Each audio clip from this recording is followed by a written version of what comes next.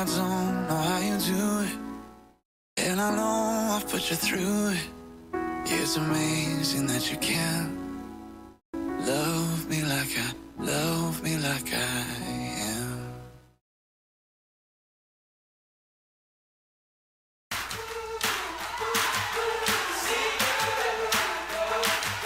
All my life, all I know, God's been good to my soul.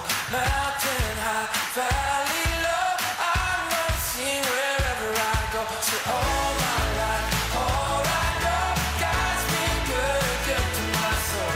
Mountain high, valley low, I'm gonna sing wherever I go. God is for me, He's not against me. I will hold to the plans He has for me. When I'm broken, He will fix me.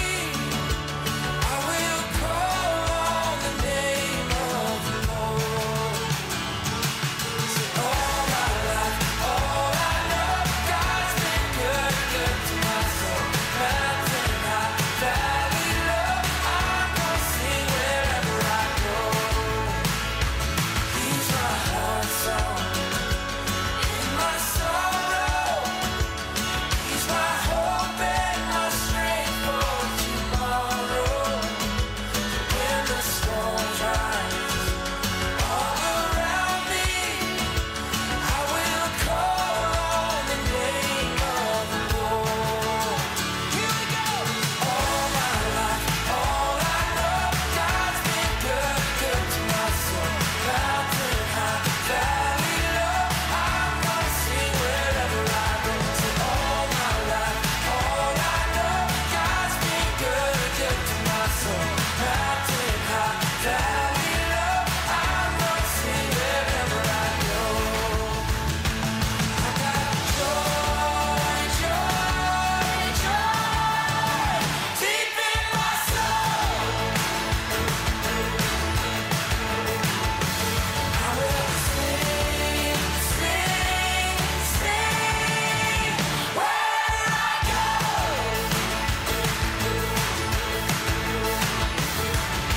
All my life, all I know, God's been good to my soul. Mountain high, valley low, I'm gonna sing wherever I go. All my life, all I know, God's been good to my soul. Mountain high, valley low, I'm gonna sing wherever I go.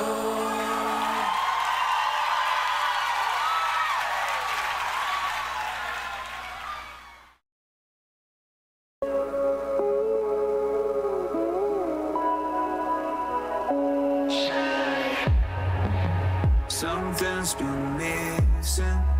Oh, I tried not to listen. Oh, and I heard you calling from across the line. I kept you at a distance. Oh, It's a long way around to the other side.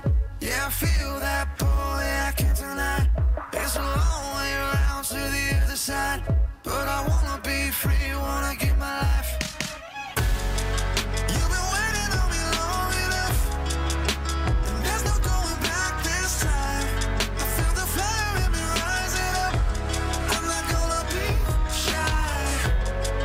When the world is trying to cut me out, and the fear is running through my mind, you won't see me backing down. I'm not gonna be shy. In the name of love,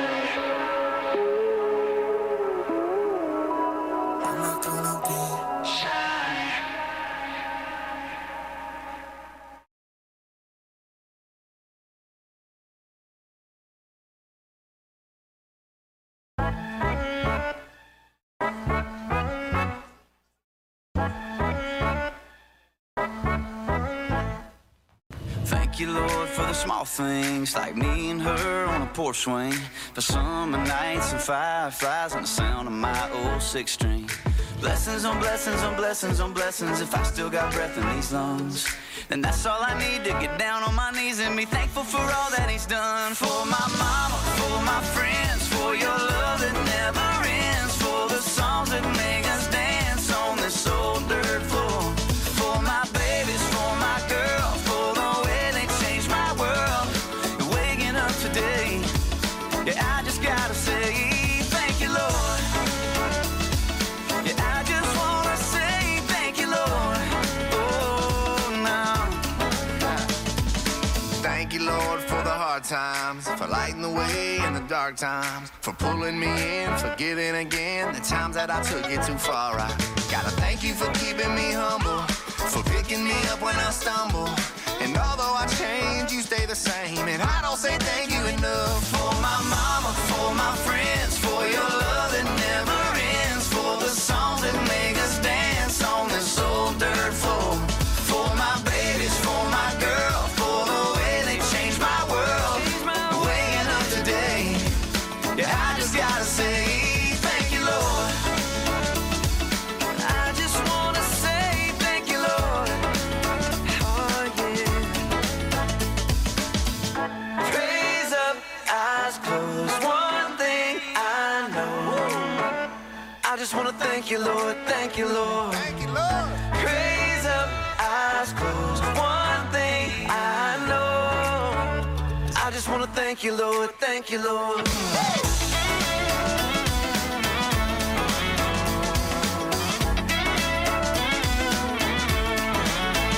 For my mama, for my friends, for your love that never ends, for the songs that make us dance on this old dirt floor.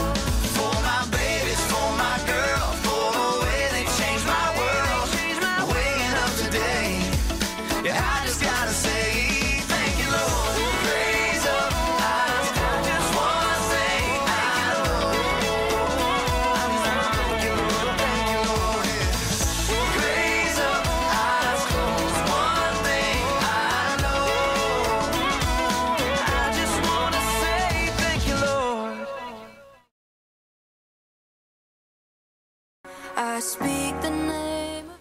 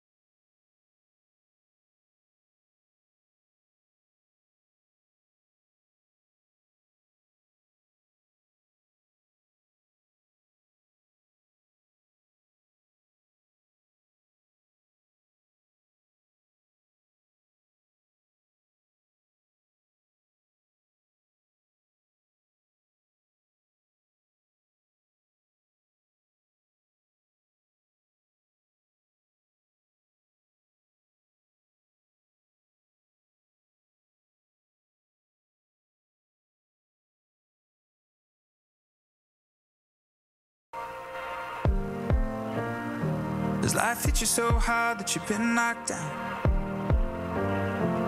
Have you gone too far to find the middle ground? Did they raise you so high just to pull you back down?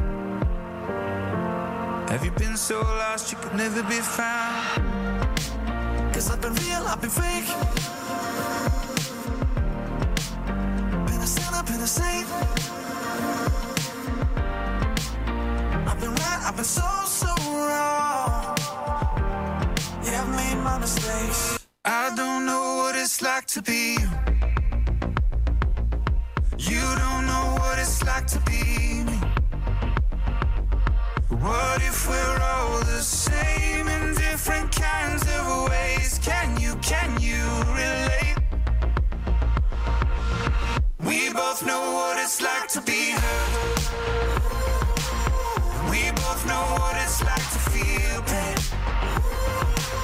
But I think it's safe to say we're on to better days. Can you relate? Can you relate? Well, good morning, church. Good to see everybody. Thanks for joining us. If you can hear my voice and you're out there, come on in. This is the place to be. You can grab your last cup of coffee and your breakfast and come take a seat.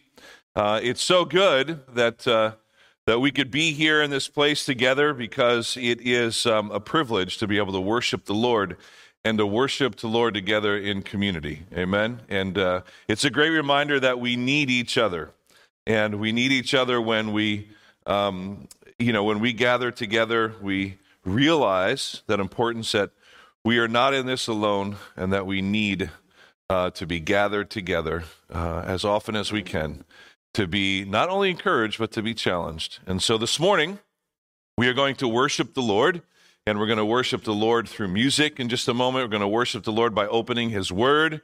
We're going to give worship and praise to God through our fellowship, through prayer. And so all that we do this morning, it's our desire that it would be lifted up to the Lord God in the name of Jesus, to bring Him honor and glory and praise, for He alone is worthy. Amen.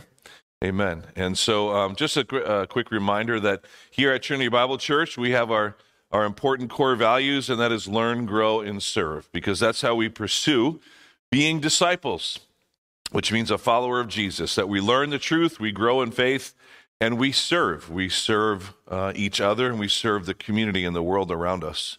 And so we're going to do all three of those things together. And that's a process that we repeat over and over.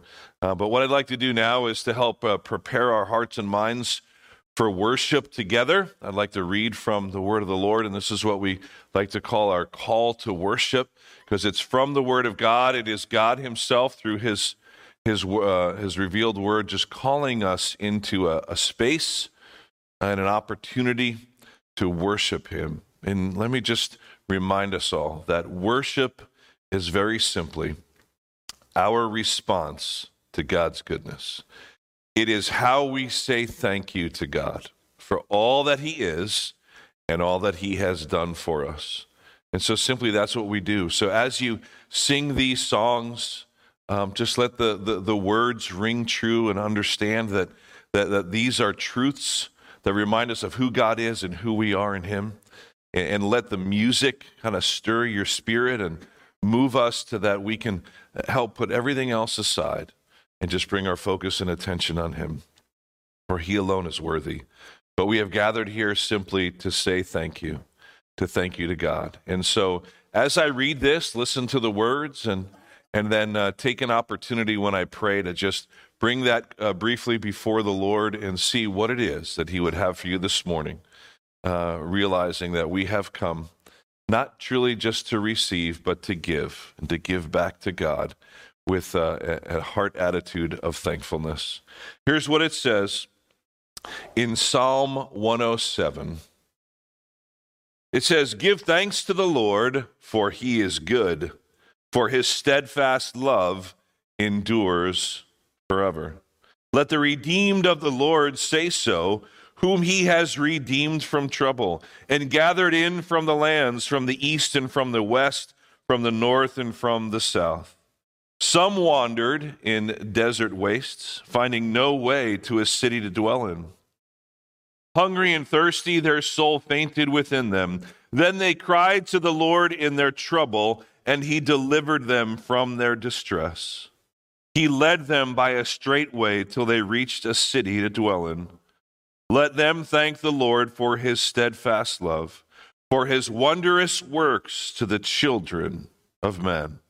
For He satisfies the longing soul, and the hungry soul He fills with good things." Would you stand with me? I'm going to pray, but can I read those last two verses again? Listen to what it says. Let them thank the Lord for His steadfast love, for His wondrous works to the children of men. For He satisfies the longing soul, and the hungry soul He he fills with good things. Have you come to the Lord hungering and thirsting after him? It says when we do, he satisfies that longing soul, and he fills the hungry soul with good things. We praise the Lord for that. Let's pray. Lord, we thank you so much for this opportunity to be together. Lord, to come into this place and let everything else just fade away into the background and meet with you before your matchless throne of grace. So, Father, we offer ourselves up to you in worship now. And Lord, through these songs, we desire to lift our voices as one, to raise our hands, to just sit or stand and listen to those around us, Lord, worshiping you. But God, this time is for you. So thank you for the privilege of being able to come before you now. And Lord, we lift up our voices, and we do so together in the name of Jesus. It's in his name we pray. Amen. Church, let's worship the Lord together.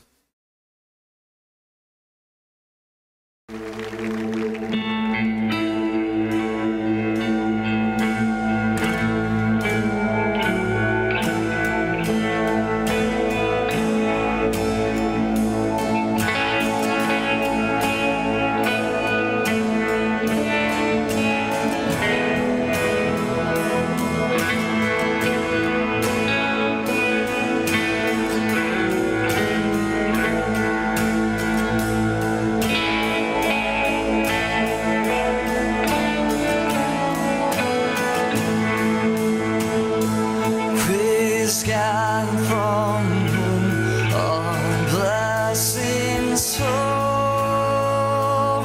Praise him, all creatures here below. Praise him above the heavenly hosts. Praise Father, Son, and Holy Ghost. Amen.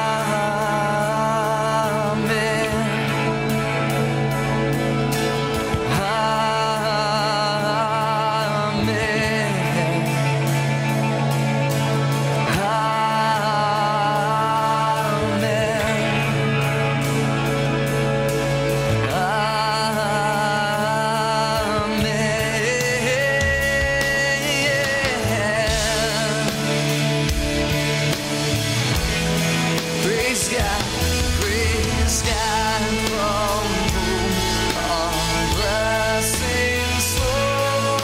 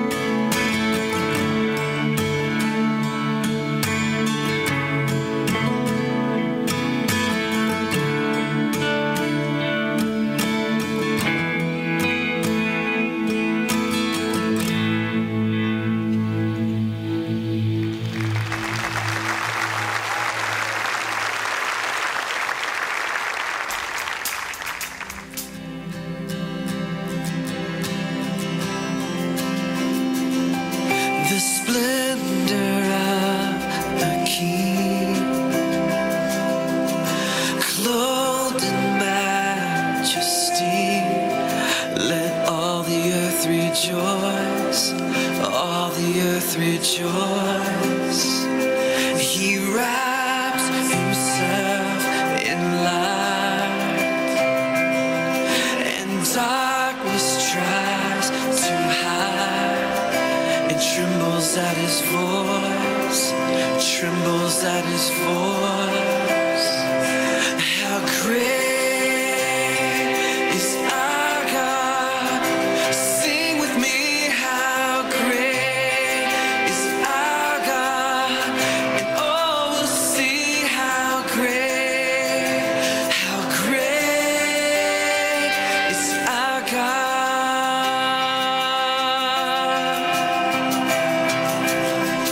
And age to age he stands, and time is in his hands. Beginning and the end, beginning and the end. The Godhead, three in one. Father, Spirit, Son. The Lion and the Lamb, the Lion and the Lamb. How great is our God? Sing with me, how great is our God? And all will see how great is our God. The name above all names, come on. You're the name above all names. You are worthy of all praise.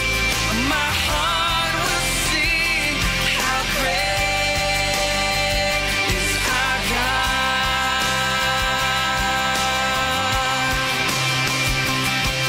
You're the name above all names. You are worthy of all praise. And my heart will sing, how great is our God. How great is our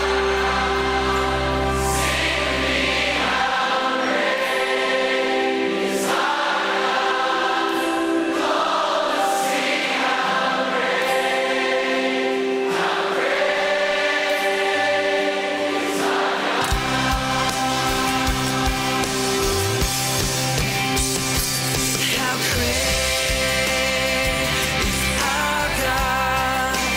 Sing with me, how great is our God? And all will see how great is our God. My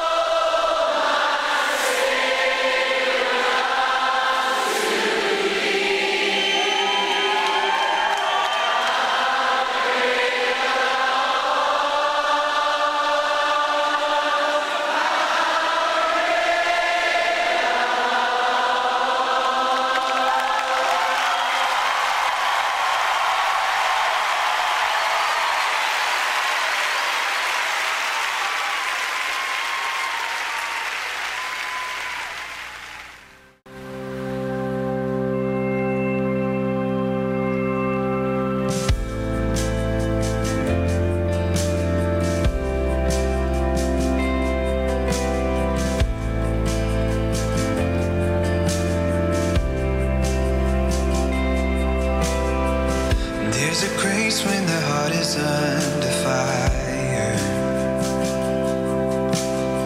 Another way when the walls are closing in.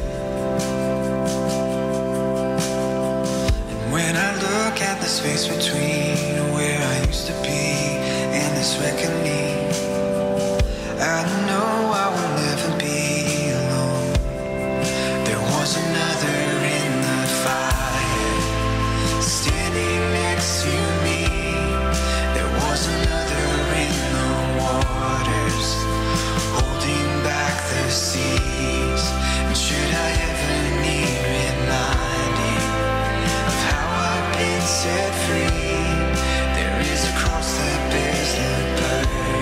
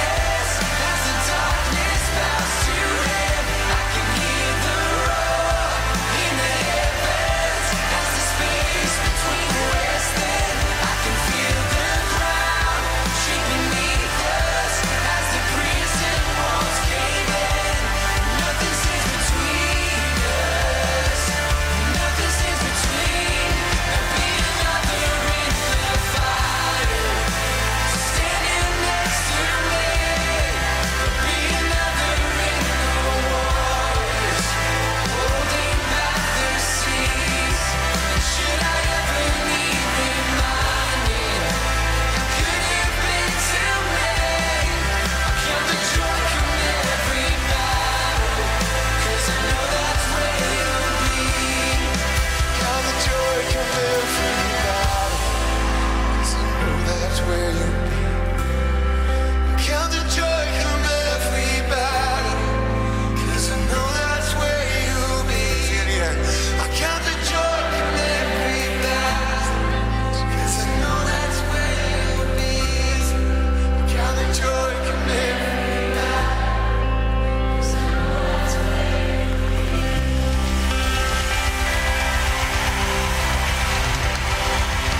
Praise the Lord. That's why we can have so much joy, because we know that He is there with us. Say good morning to somebody next to you.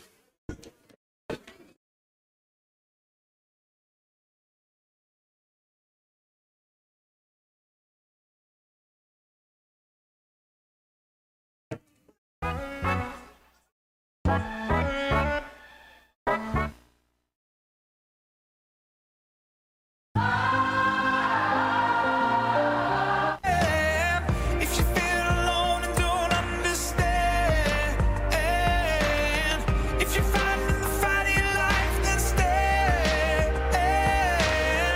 We're gonna make it through this hand in hand. And if we fall, we will fall together. This is for the second chance. This is for the new romance. Singing for the left in vain. Overcame. It's not too late. If you're looking for hope tonight, raise your hand. If you feel alone and don't understand, if you're fighting the fight of your life, then stand. We're gonna make it through this hand in hand. And if we fall, we will fall together.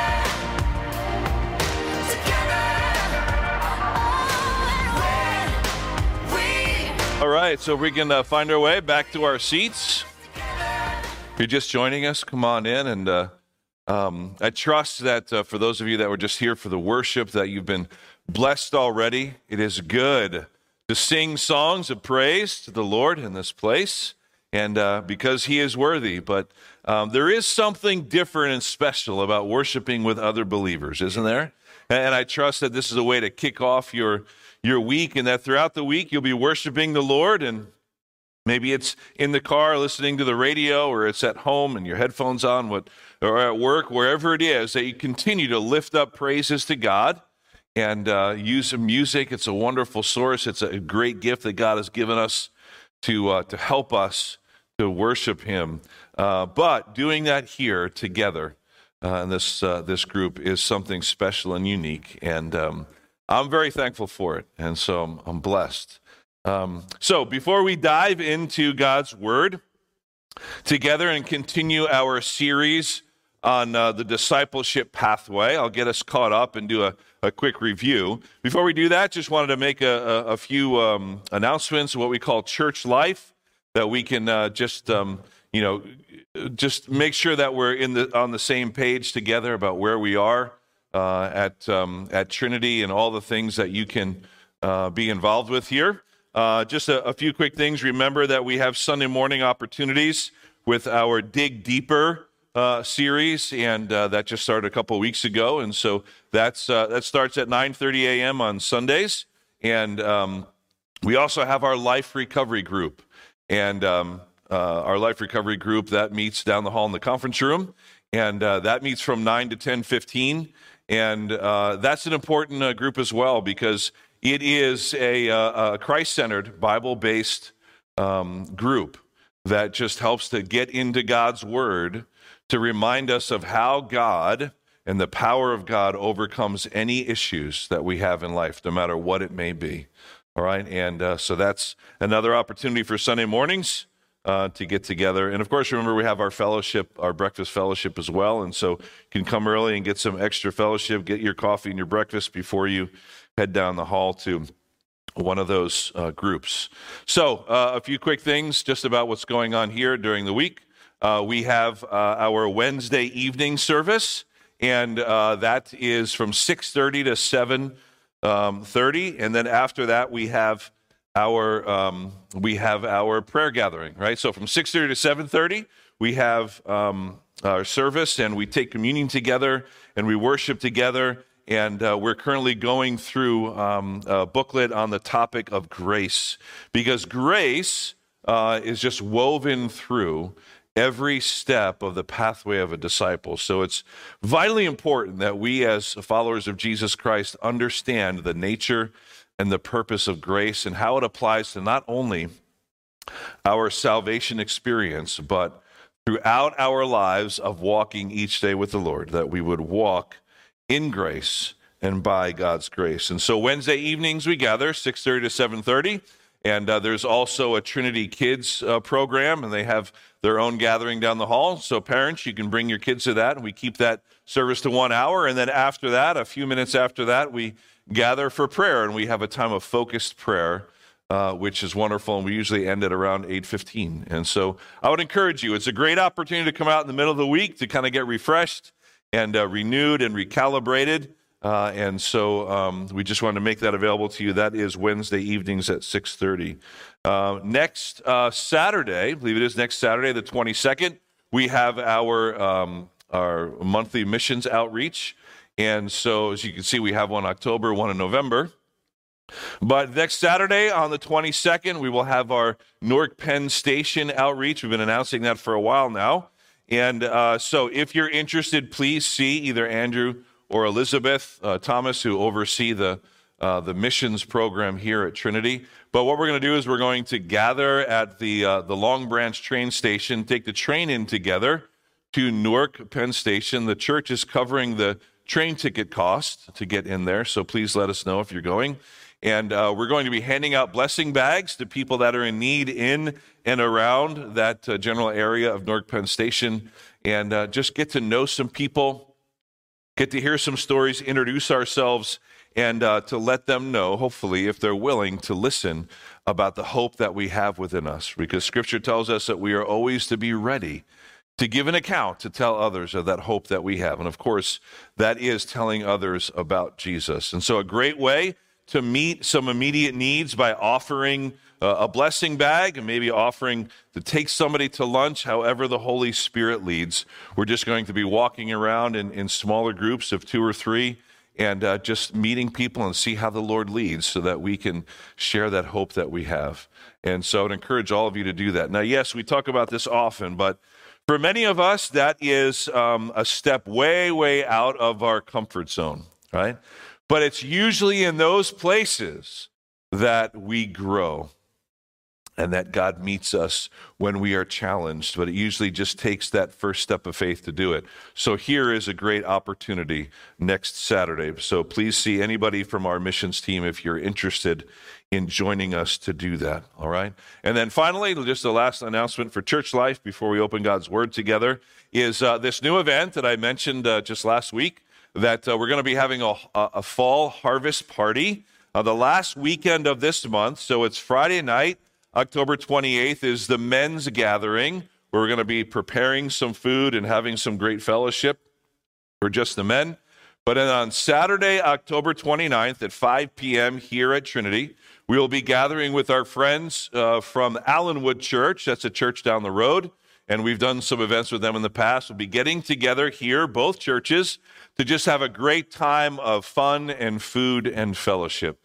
And so it's going to be a fall harvest party, and we're going to have a bonfire outside, and we have the lights on so we can play some nighttime volleyball, and we'll have some tables set up outside and inside as well, and we'll have hot apple cider and donuts. And the men the night before will be doing a traditional Hawaiian pig roast and getting the food ready. And so that'll be an exciting time to do that and then share it with everybody on that Saturday. And so it's a great opportunity to have a combined event with brothers and sisters who are also local, worshiping the Lord and seeking to be disciples of Jesus, but just to get together to have a good time of fun and fellowship. Amen?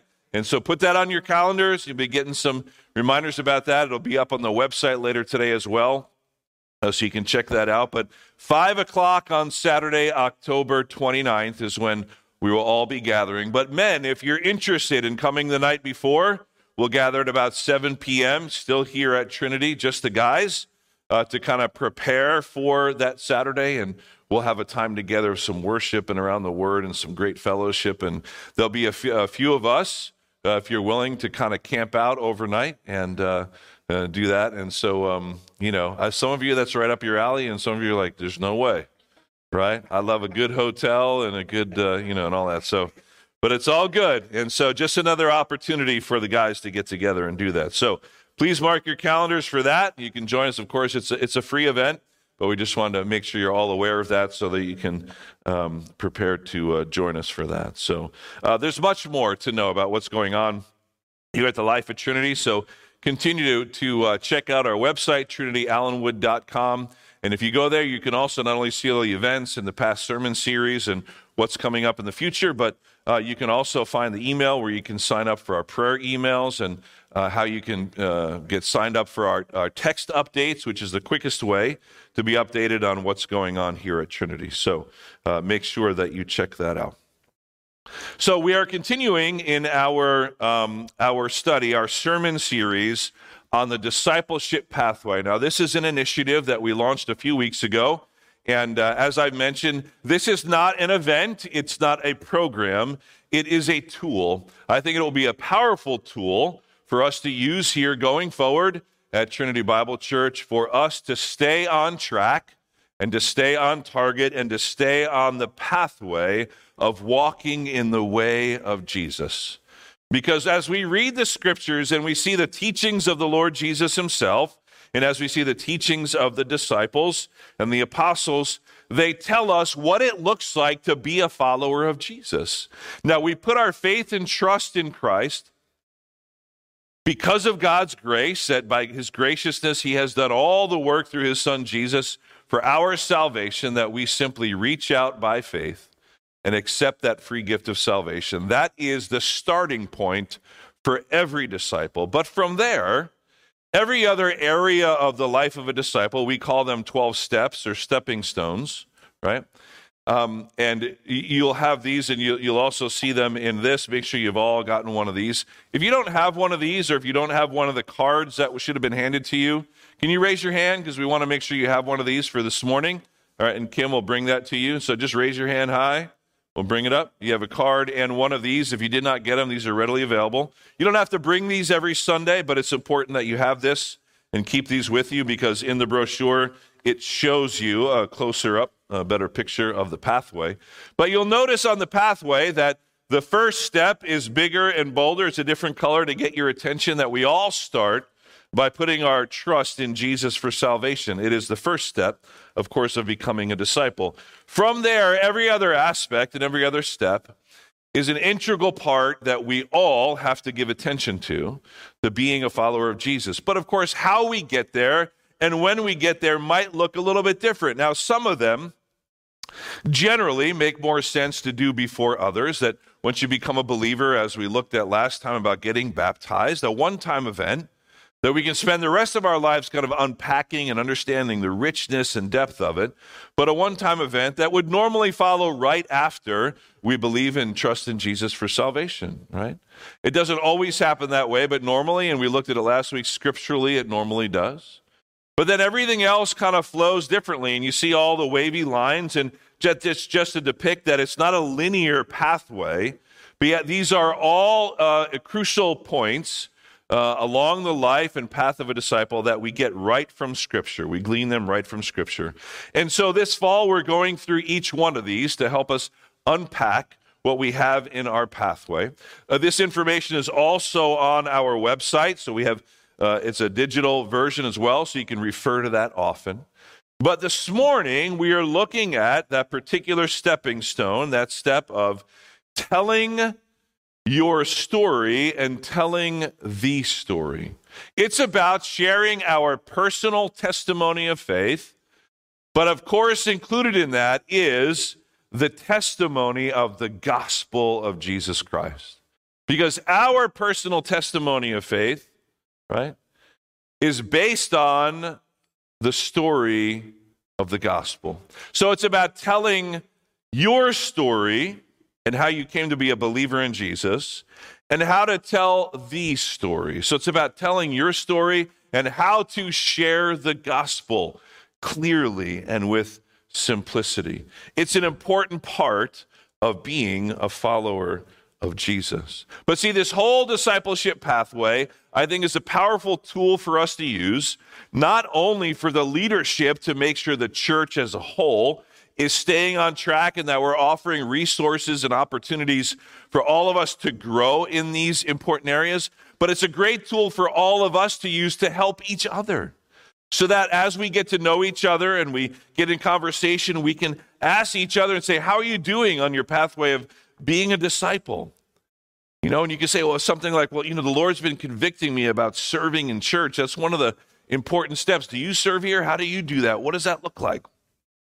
How can we get more involved? See, it's that kind of thing where we can make sure that we encourage and that we help each other and challenge each other to stay on track of following Jesus Christ, because we need each other to do that.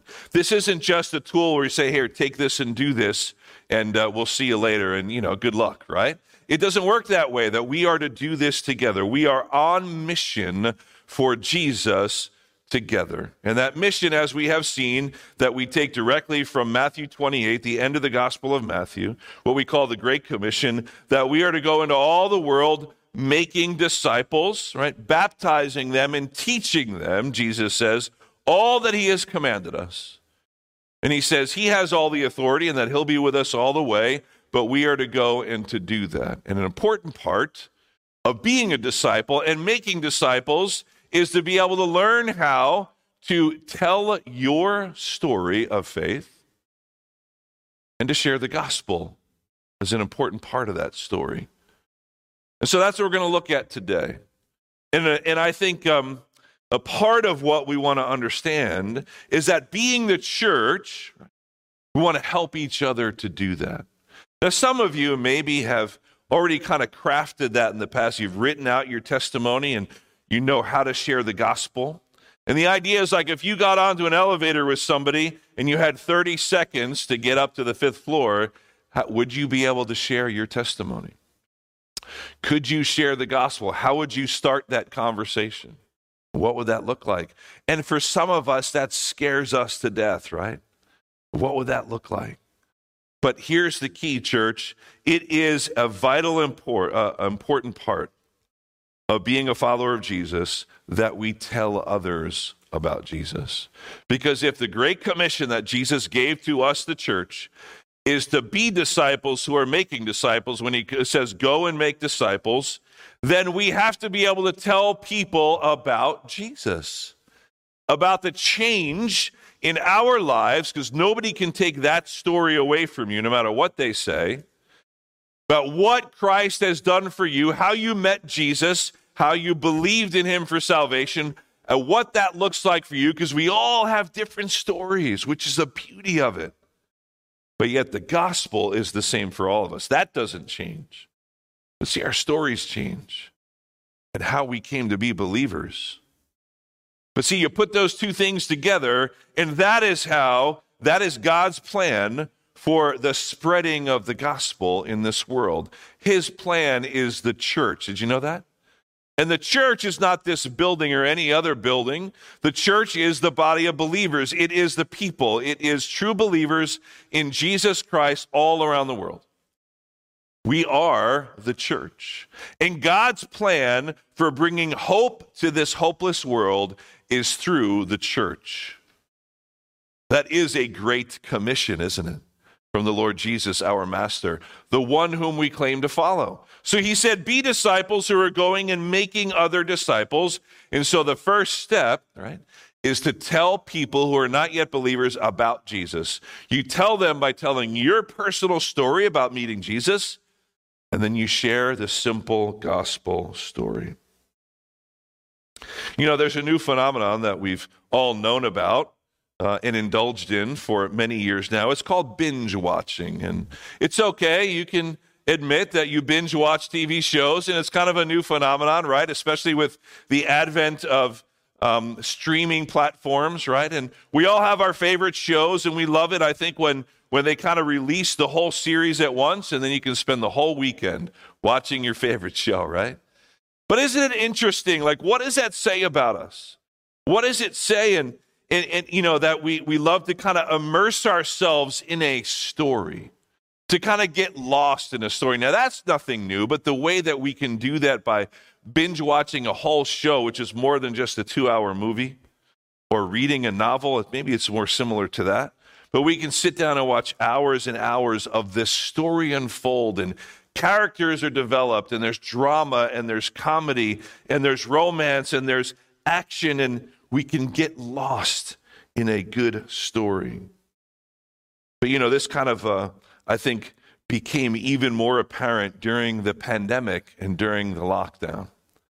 You remember where you were when we had to lock down and stay in our homes, right? And the people that you were locked down with. And so we all have stories that we can tell about that. But something also interesting happened.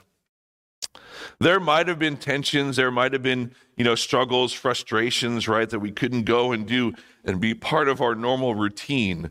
But I think one of the blessings perhaps that came out of that was that there were more conversations between people than ever before. Because we were forced, right, to be out of our normal activity and routine, where there were many things we couldn't go and do, but we were in a particular place in our homes, let's say, with people. And so we binged watched TV shows and we had conversations. But really at the heart of that, what was that about? I think so much of it is about our love and our need for story.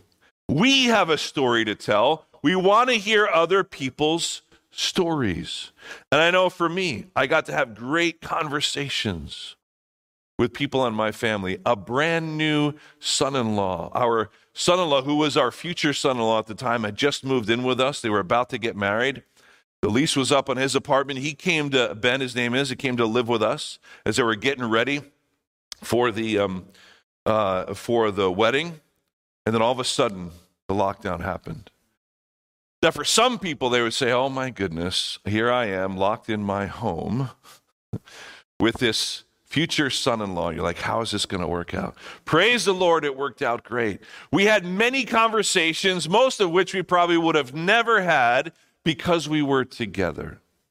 And so I look back in that, and for that part of it, I am thankful. For that part, I am thankful. Why? Because we had time together, and we were able to tell and share our stories, especially our stories related to our faith and our walk in Jesus Christ.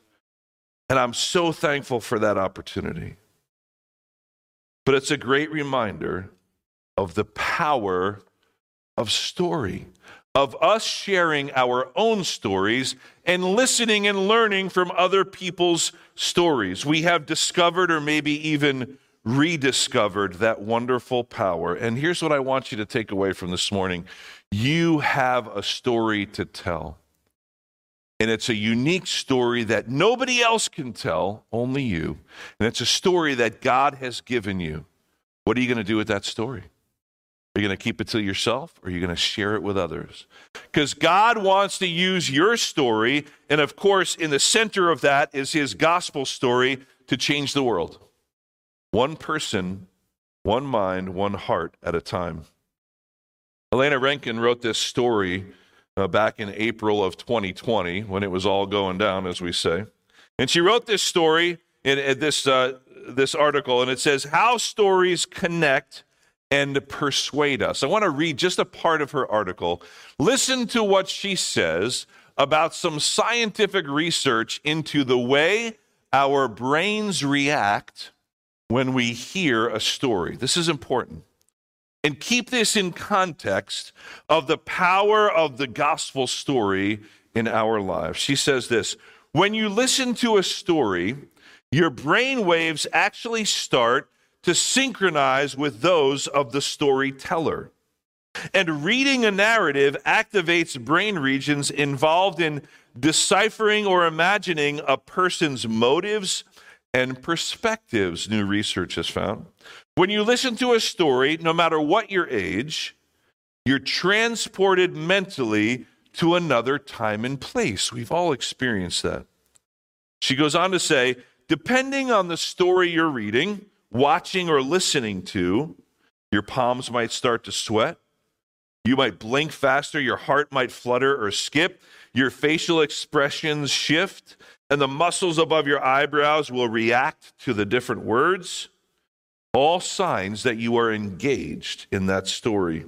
As you hear a story unfold, she continues, your brain waves actually start to synchronize with those of the storyteller, says Yuri Hassan, who's a professor of psychology and neuroscience at Princeton University. When he and his research team recorded the brain activity in two people, as one person told the story and the other listened, they found that the greater the listener's comprehension, the more closely the brainwave patterns mirrored those of the storyteller. Isn't that interesting? That as you're listening to a story, somehow your brain waves are starting to look a lot more like the brain waves of the person telling the story. Brain regions that do complex information processing seem to be engaged, the scientist explains. And now listen to this. This is his quote, the scientist. It's as though I'm trying to make your brain similar to mine in areas that really capture the meaning, the situation, and the scheme in context of the world. And it ends with this. Other scientists turned up interesting activity in the parts of the brain engaged in making predictions. When we read, brain networks involved in deciphering or imagining another person's motives, and the areas involved in guessing what will happen next are activated.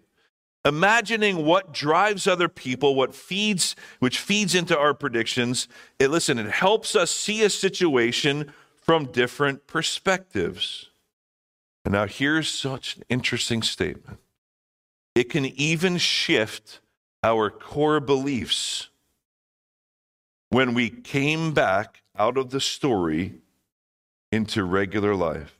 Listeners may keep thinking about the story and talk to others about it, the scientists claim, which reinforces the memory and over time can bring a broader change of attitudes. And finally, it says this, different formats of information, maybe list of facts or charts, may be better suited for different situations, researchers say, but stories wield a particularly strong influence over our attitudes, our beliefs, and our behaviors. This is really interesting because what they're saying is as scientists study our brainwaves, they see the connection between the storyteller and the listener. Who was the greatest storyteller ever? It was Jesus himself. Did he not teach so many things through stories, through parables, through asking questions? Because, of course, he, being God, knew the way our brains work.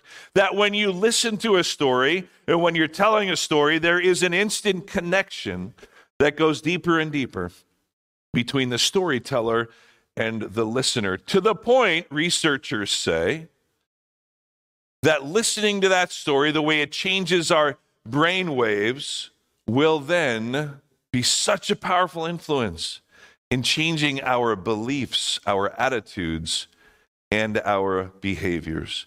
Jesus knew that. He told stories. And still today, 2,000 years later, we read, we listen. Our beliefs are changed. Our attitudes are changed. And they, in turn, change our behaviors. Do they not?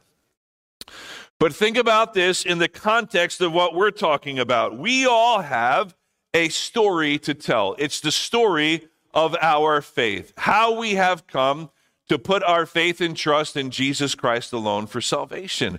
What did that look like for you? You have a unique story to tell. But are we willing to tell it?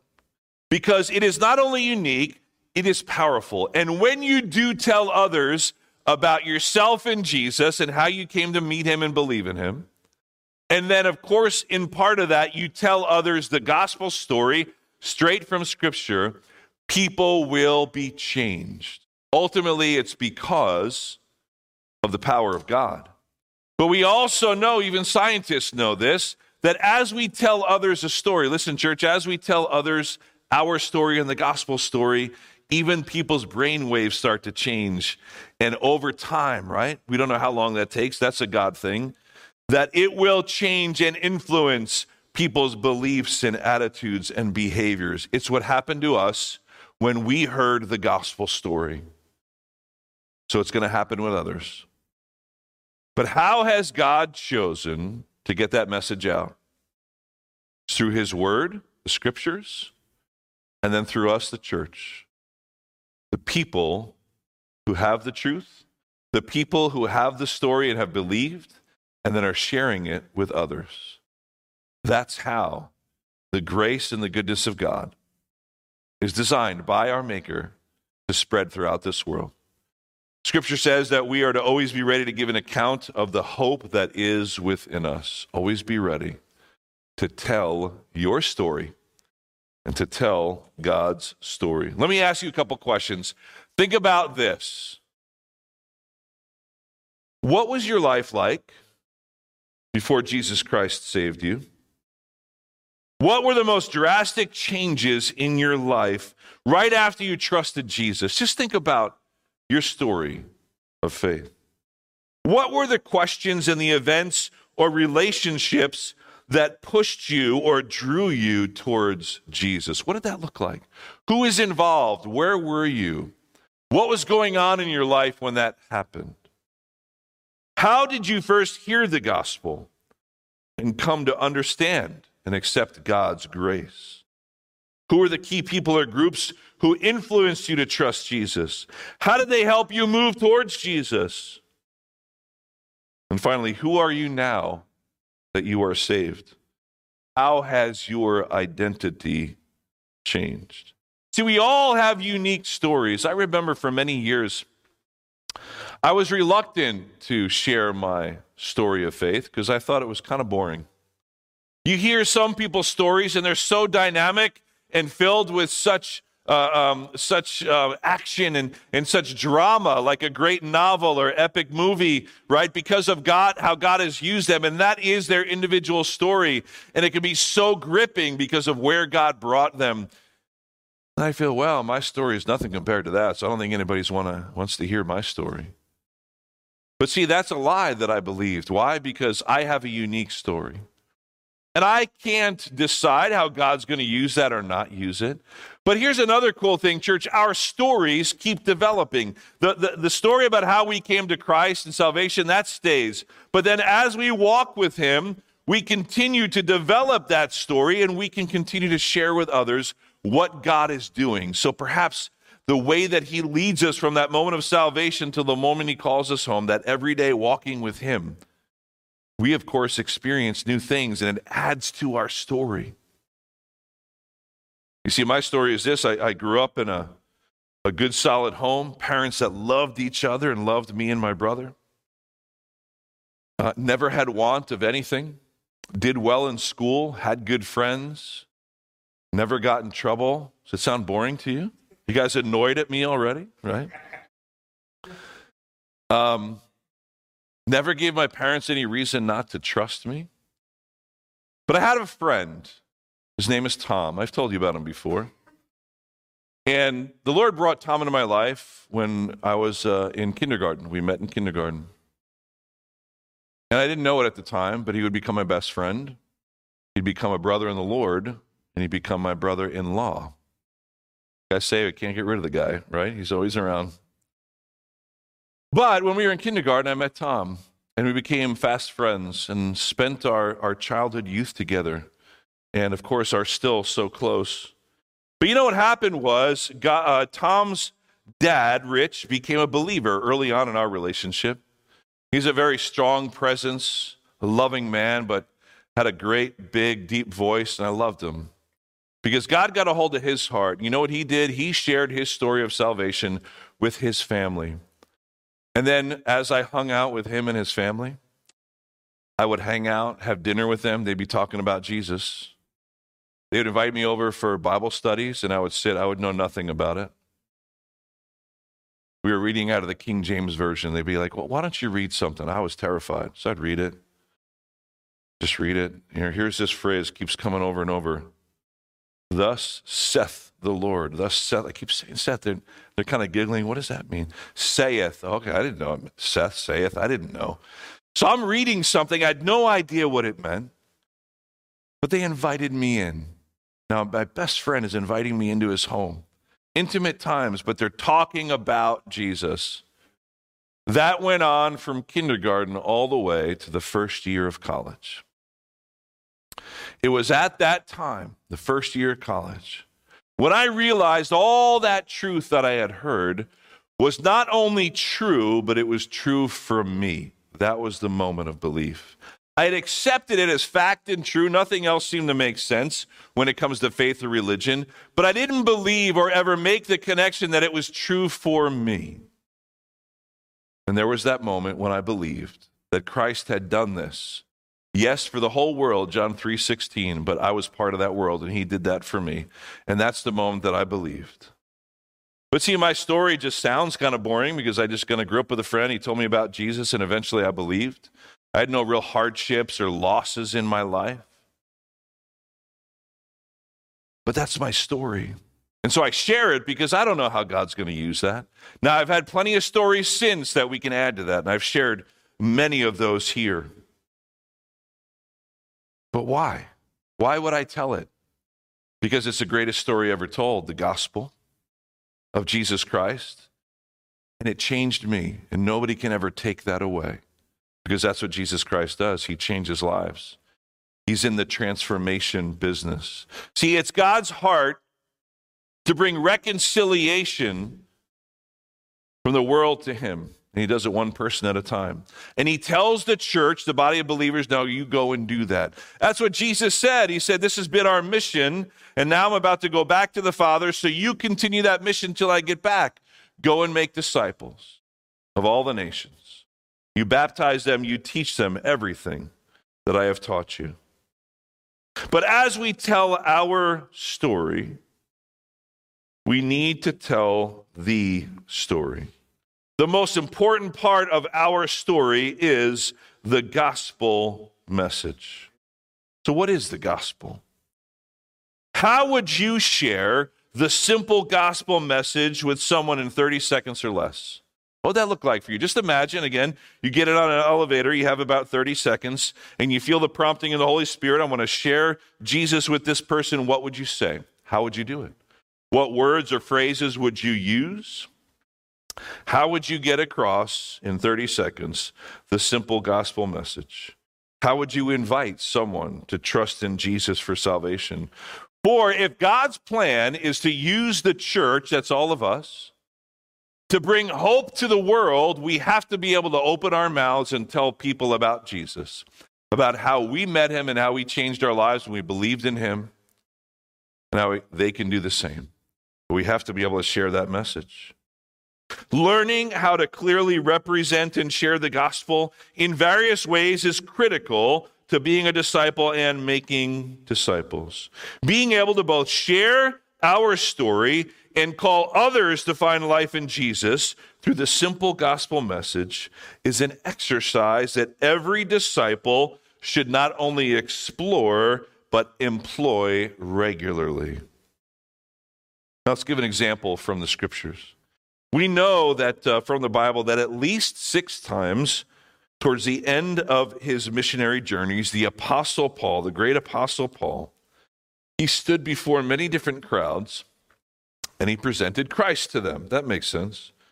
At least 6 times we know from Scripture, he stood alone, just by himself, no group around him. He addressed unbelievers, many of them often hostile or rude. Do you know the method that he used each time? He shared a story. He shared his personal testimony, his story about what Jesus did for him. In the midst of that, he told them the gospel. Each time he spoke, he simply shared his story about how God had changed his life. He didn't argue or debate with them all the time. He didn't preach a sermon at them. Why? Because the most convincing, unanswerable arguments regarding our faith in Christ is our personal testimony, our personal experience with the Lord. If you turn with me to Acts 22, it'll be up on the screen for you. Turn with me to Acts 22, verses 1 through 21. Acts 22, verses 1 through 21. I want to read this story to you. Why? This is one of those occasions, church, when the Apostle Paul shares his testimony. So let's use it as an example about how the Apostle Paul did this and how we can do something similar. So listen to the words. You can read them. They'll be up on the screen, or you can just listen to them as I read them. And follow along and just picture yourself there standing listening to him sharing this story. Listen to what it says. Brothers and fathers, hear the defense that I now make before you. So he's kind of announcing he's about to share a story, right? And it says, and when they heard that he was addressing them in the Hebrew language, they became even more quiet. And he said, so he got their attention twice. Do you see that? He said, now listen, I'm about to tell you a story. He spoke in a language they understood. What does that look like for us? And he said, verse 3, I am a Jew, born in Tarsus in Cilicia, but brought up in this city, educated at the feet of Gamaliel, according to the strict manner of the law of our fathers, being zealous for God as all of you are this day. I persecuted this way, meaning Christians, to the death, binding and delivering to prison both men and women, as the high priest and the whole council of elders can bear me witness. From them I received letters to the brothers, and I journeyed toward Damascus to take those also who were there and bring them in bonds to Jerusalem to be punished. He's saying he used to persecute Christians. Verse 6, as I was on my way and drew near to Damascus about noon, a great light from heaven suddenly shone around me.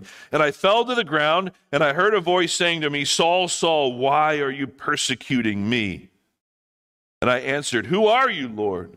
And he said to me, I am Jesus of Nazareth, whom you are persecuting. Now those who were with me saw the light, but did not understand the voice of the one who was speaking to me. And I said, what shall I do, Lord? And the Lord said to me, rise and go into Damascus, and there you'll be told all that is appointed for you to do. And since I could not see because of the brightness of that light, I was led by the hand by those who were with me and came into Damascus. And one Ananias, a devout man according to the law, well spoken of by all the Jews who lived there, came to me, and standing by me said to me, Brother Saul, receive your sight. And at that very hour I received my sight and saw him. And he said, the God of our fathers appointed you to know his will, to see the righteous one, and to hear a voice from his mouth. For you will be a witness for him to everyone of what you have seen and heard. And now, why do you wait? Rise and be baptized and wash away your sins, calling on his name. When I had returned to Jerusalem and was praying in the temple, I fell into a trance and saw him saying to me, make haste and get out of Jerusalem quickly, because they will not accept your testimony about me. And I said, Lord, they themselves know that in one synagogue after another, I imprisoned and beat those who believed in you. And when the blood of Stephen, your witness, was being shed, I myself was standing by and approving and watching over the garments of those who killed him. And he said to me, go, for I will send you far away to the Gentiles. Stop there for a second. The Apostle Paul just shared his testimony. Did you see that? He said, I'm about to tell you a story. And he started with who he was. He's like, here I am, and I'm a Jew. He shares a little bit of his background. This is who I was, what I was doing. And then I met the Lord Jesus on the road. This is how it had an effect on me, and this is how I am different now. Do you see what he did? He shared a very simple story, but it was his story, his powerful testimony of what Christ had done in his life. And then he said, this is what I'm doing now. This is who I was. This is how I met Jesus, and this is who I am now. And this is what I do. I used to persecute in the synagogues and arrest them and beat them. And now I'm going into the synagogues and telling them about Jesus. Looks a little different, doesn't it? All he did was share his testimony. And I want to make one point about this so we don't lose this. If you look at the next verse, verse 22, look at what it says in verse 22. Up to this word, they listened to him, Then they raised their voices and said, "Away with such a fellow from the earth, for he should not be allowed to live." That could happen when you share the gospel of Jesus Christ. So let's not just assume that everything went well and everybody's like, "Yes, I believe." They listened up to that point. It's as if they stopped them and said, "You don't even deserve to live."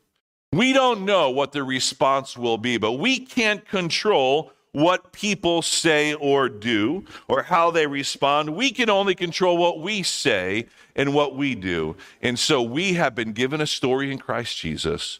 What are you going to do with it?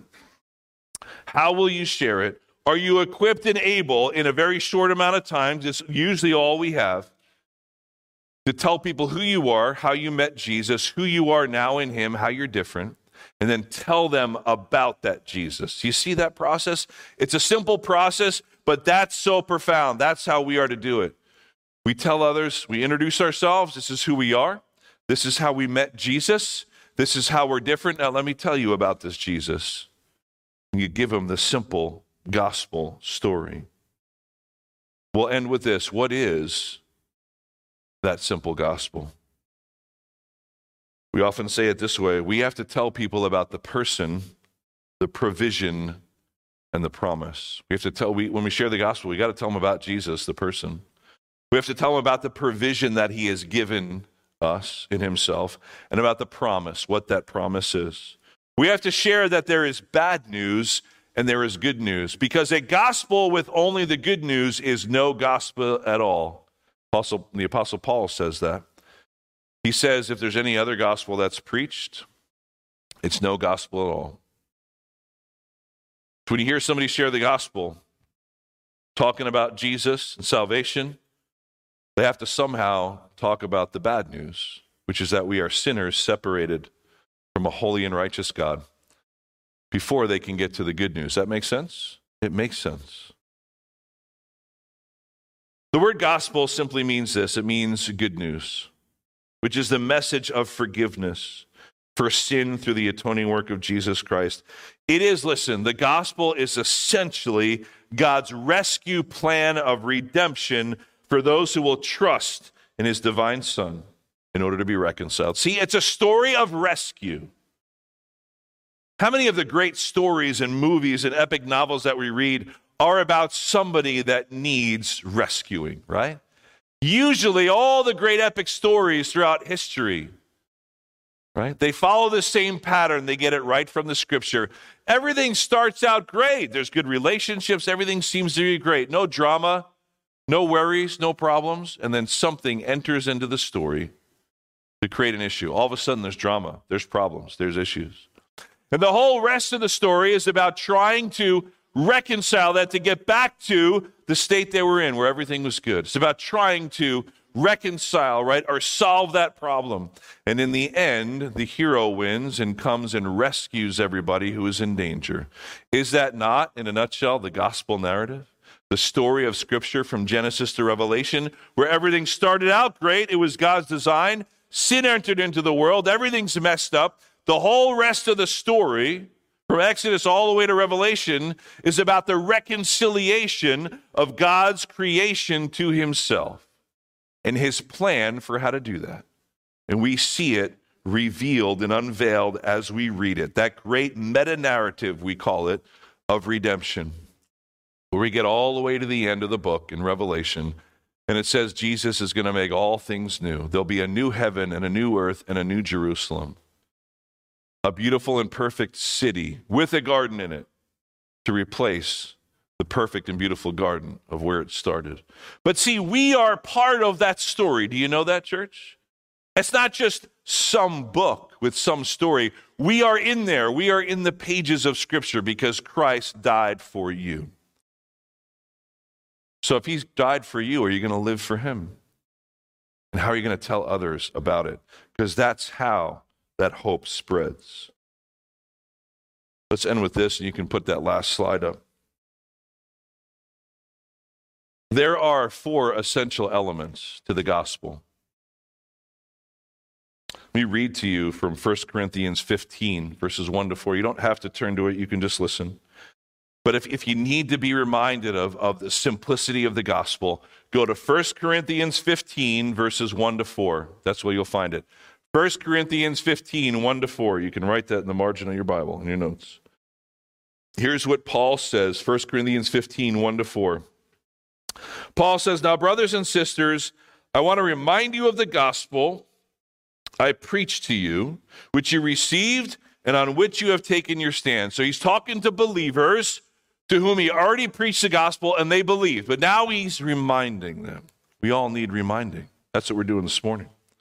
He says, "By this gospel you are saved, if you hold firmly to the word I preached to you." He's talking about two different kinds of salvation. There's eternal salvation, and then being saved and rescued from the dangers and perils of being persecuted for that faith. He says, you're going to stick to that gospel. God will rescue you from the travails of this world. He's saying, you've already been rescued spiritually. You have your eternal destiny set. But if you want to stand firm in him and be rescued for what is going to come to you in life, then stick to this truth. And he says, stick to this, otherwise you have believed in vain. And then he says in verses 4 and 5 of 1 Corinthians 15, "For what I have received, I passed on to you of first importance." See what Paul is saying? I got the gospel right from Jesus, now I'm giving it to you. What I received, this is the most important message ever in the history of humankind. Now I'm giving to you, remember what that is. That Christ died for our sins, according to the scriptures. That he was buried, and that he was raised on the third day also, according to the scriptures. He gives the truth, and he gives the proof. You see that? He gives the truth, and he says it's in the scriptures. Christ died for our sins, according to the scriptures. He was buried, right, which shows that he actually physically died. And then he was raised on the third day according to the scriptures. So here are the four essential elements. There's three really from this passage, and then the fourth important one. First, the phrase "died for our sins" is very important when we share the gospel. Romans 3:23 tells us, "For all have sinned and fall short of the glory of God." The reality of sin needs to be acknowledged by all who approach the throne of God for salvation. We can't just go to God and say, "God, I want all the good stuff. God, just give me the hope. Thank you. I heard that life will be better in Jesus. I heard that I'll go to heaven, so I'm just believing in Jesus." We first need to start with why. Why do people need to believe in Jesus? Why do we need rescuing? Does that make sense? I mean, we can't just say, you need to be rescued. People should ask that question. Why? From what? From whom? What's happening? So the first phrase, "died for our sins," is extremely important. A sinner has to acknowledge the hopelessness of his guilt before God in order for forgiveness to take place. Then we must understand the wages of sin is death. Without this first foundational truth, no true gospel presentation is complete. So we start in essence with that bad news. But we say it as Paul did. He died for our sins. Christ died for our sin. Second, the resurrection. The resurrection of Christ is an essential element of the gospel. The resurrection is the proof of the power of God. We talk about sin. We talk about his death on the cross to pay for those sins. Our sin, his death. But how about his resurrection? It's the proof of the power of God. Only he who created life can resurrect it after death.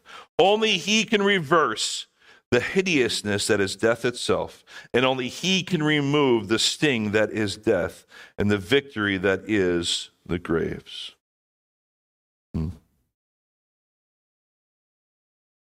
finally, the person and work of Christ are indispensable components. We cannot talk about the gospel without talking about the person of Jesus and the work of Jesus. Jesus is both God and man. Jesus lived a sinless life that we could never live. And because of that, he is the only one who could die that substitutionary death for the sinner. Sin against, listen to this, sin against an infinite God requires an infinite sacrifice. Does that make sense? Sin against an infinite God requires an infinite sacrifice. Therefore, either man right? Humans who are finite must pay the penalty for an infinite length of time, or the infinite Christ must pay for it once and for all. That's what Jesus did. Jesus died because we're sinners, and he came back to life. God's acceptance of his payment on our behalf. But then there's this fourth element, which is so important.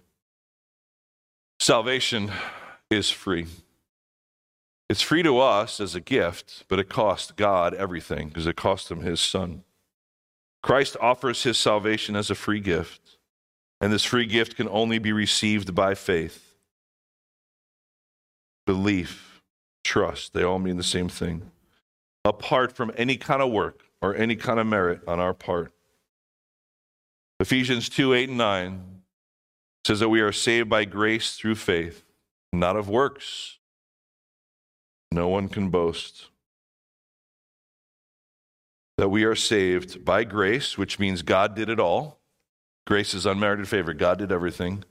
Saved by grace, it's God's grace, starts with him, through faith.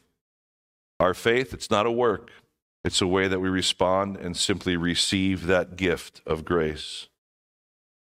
So that we have no reason to boast about ourselves. As Paul says, we boast in Jesus Christ alone.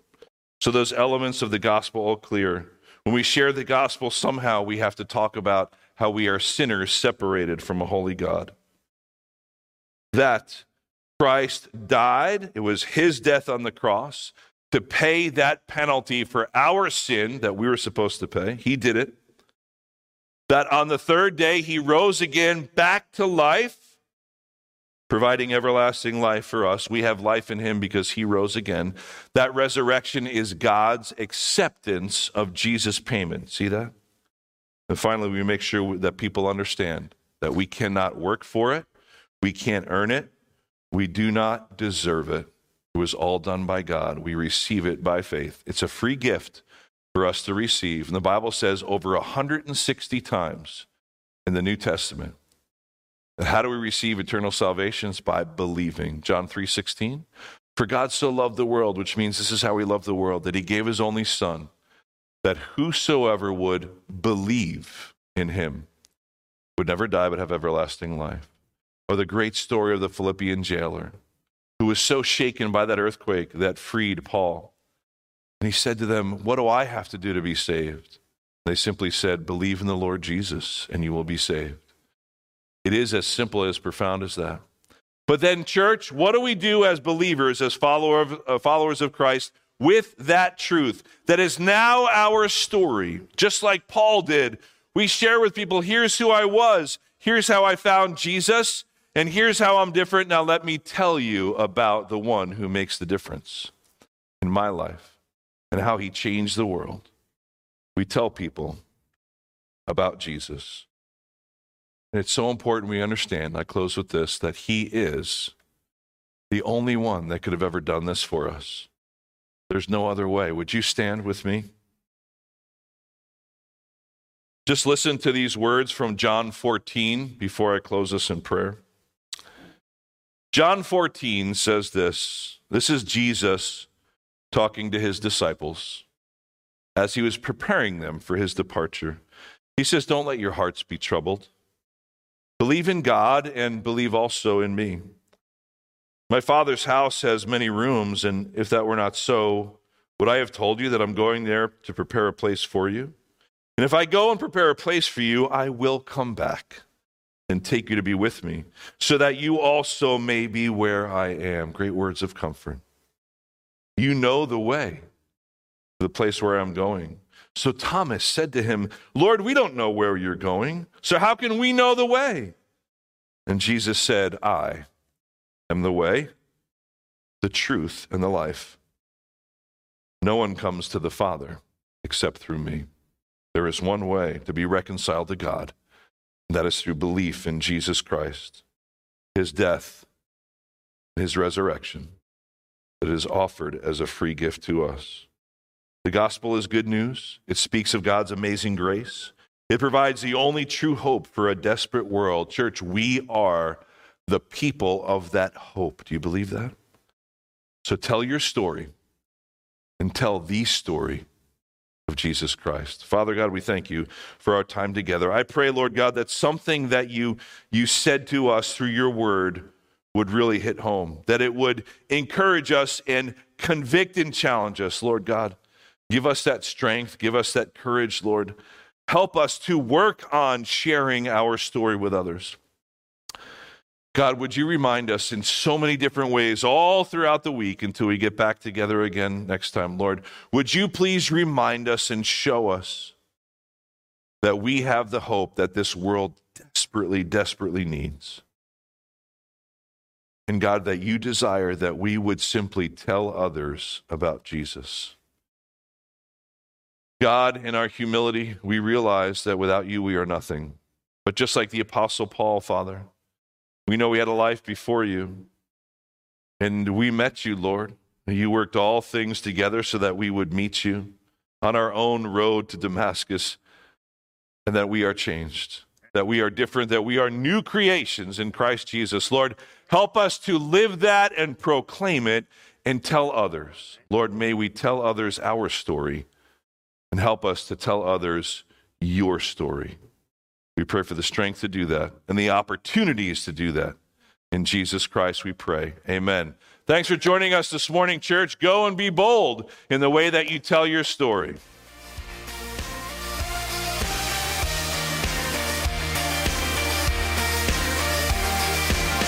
Who breaks the power of sin and darkness? Whose love is mighty and so much stronger? The King of glory, the King above all kings.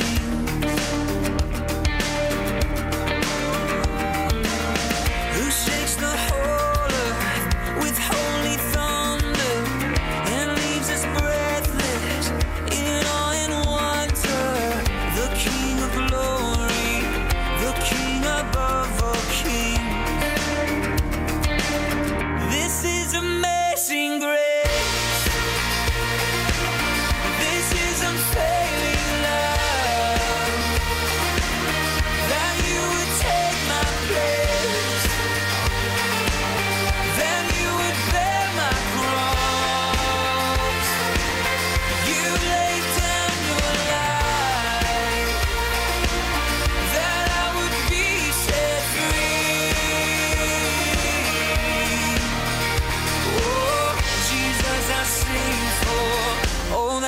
Done for me.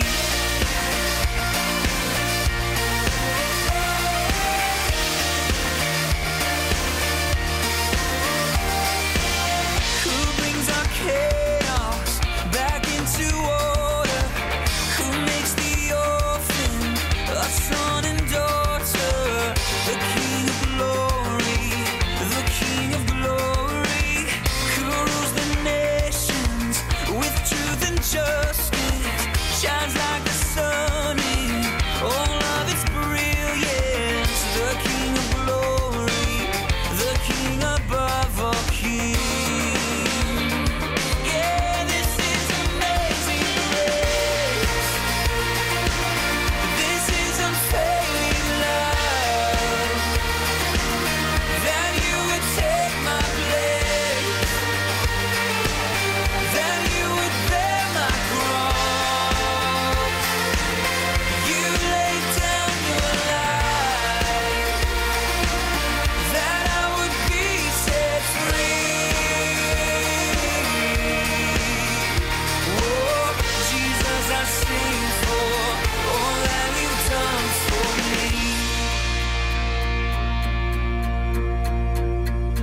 Worthy is the Lamb who was slain.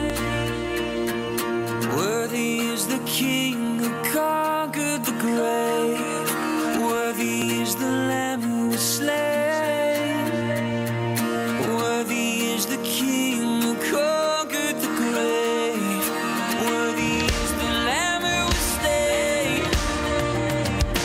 Worthy is the King who conquered the grave. Worthy is the Lamb who was slain. Worthy, worthy, worthy. Oh, this is amazing grace.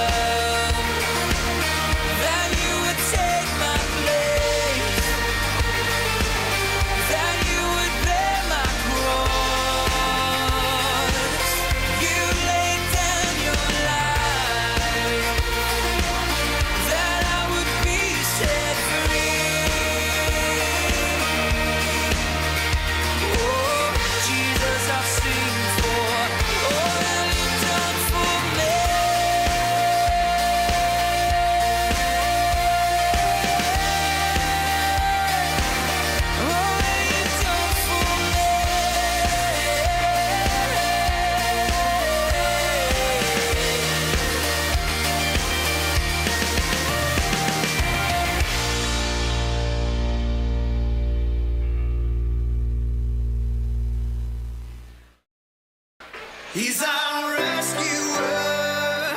He's our rescuer. We are free from sin forevermore. Oh, how sweet the sound. Oh, how grace abounds. We will praise the Lord, our rescuer. There is good news for the captive. Good news for the shamed. There is good news for the one who walked away. There is good news for the doubter, the one religion failed. For the good Lord has come to seek and save. He's our rescuer.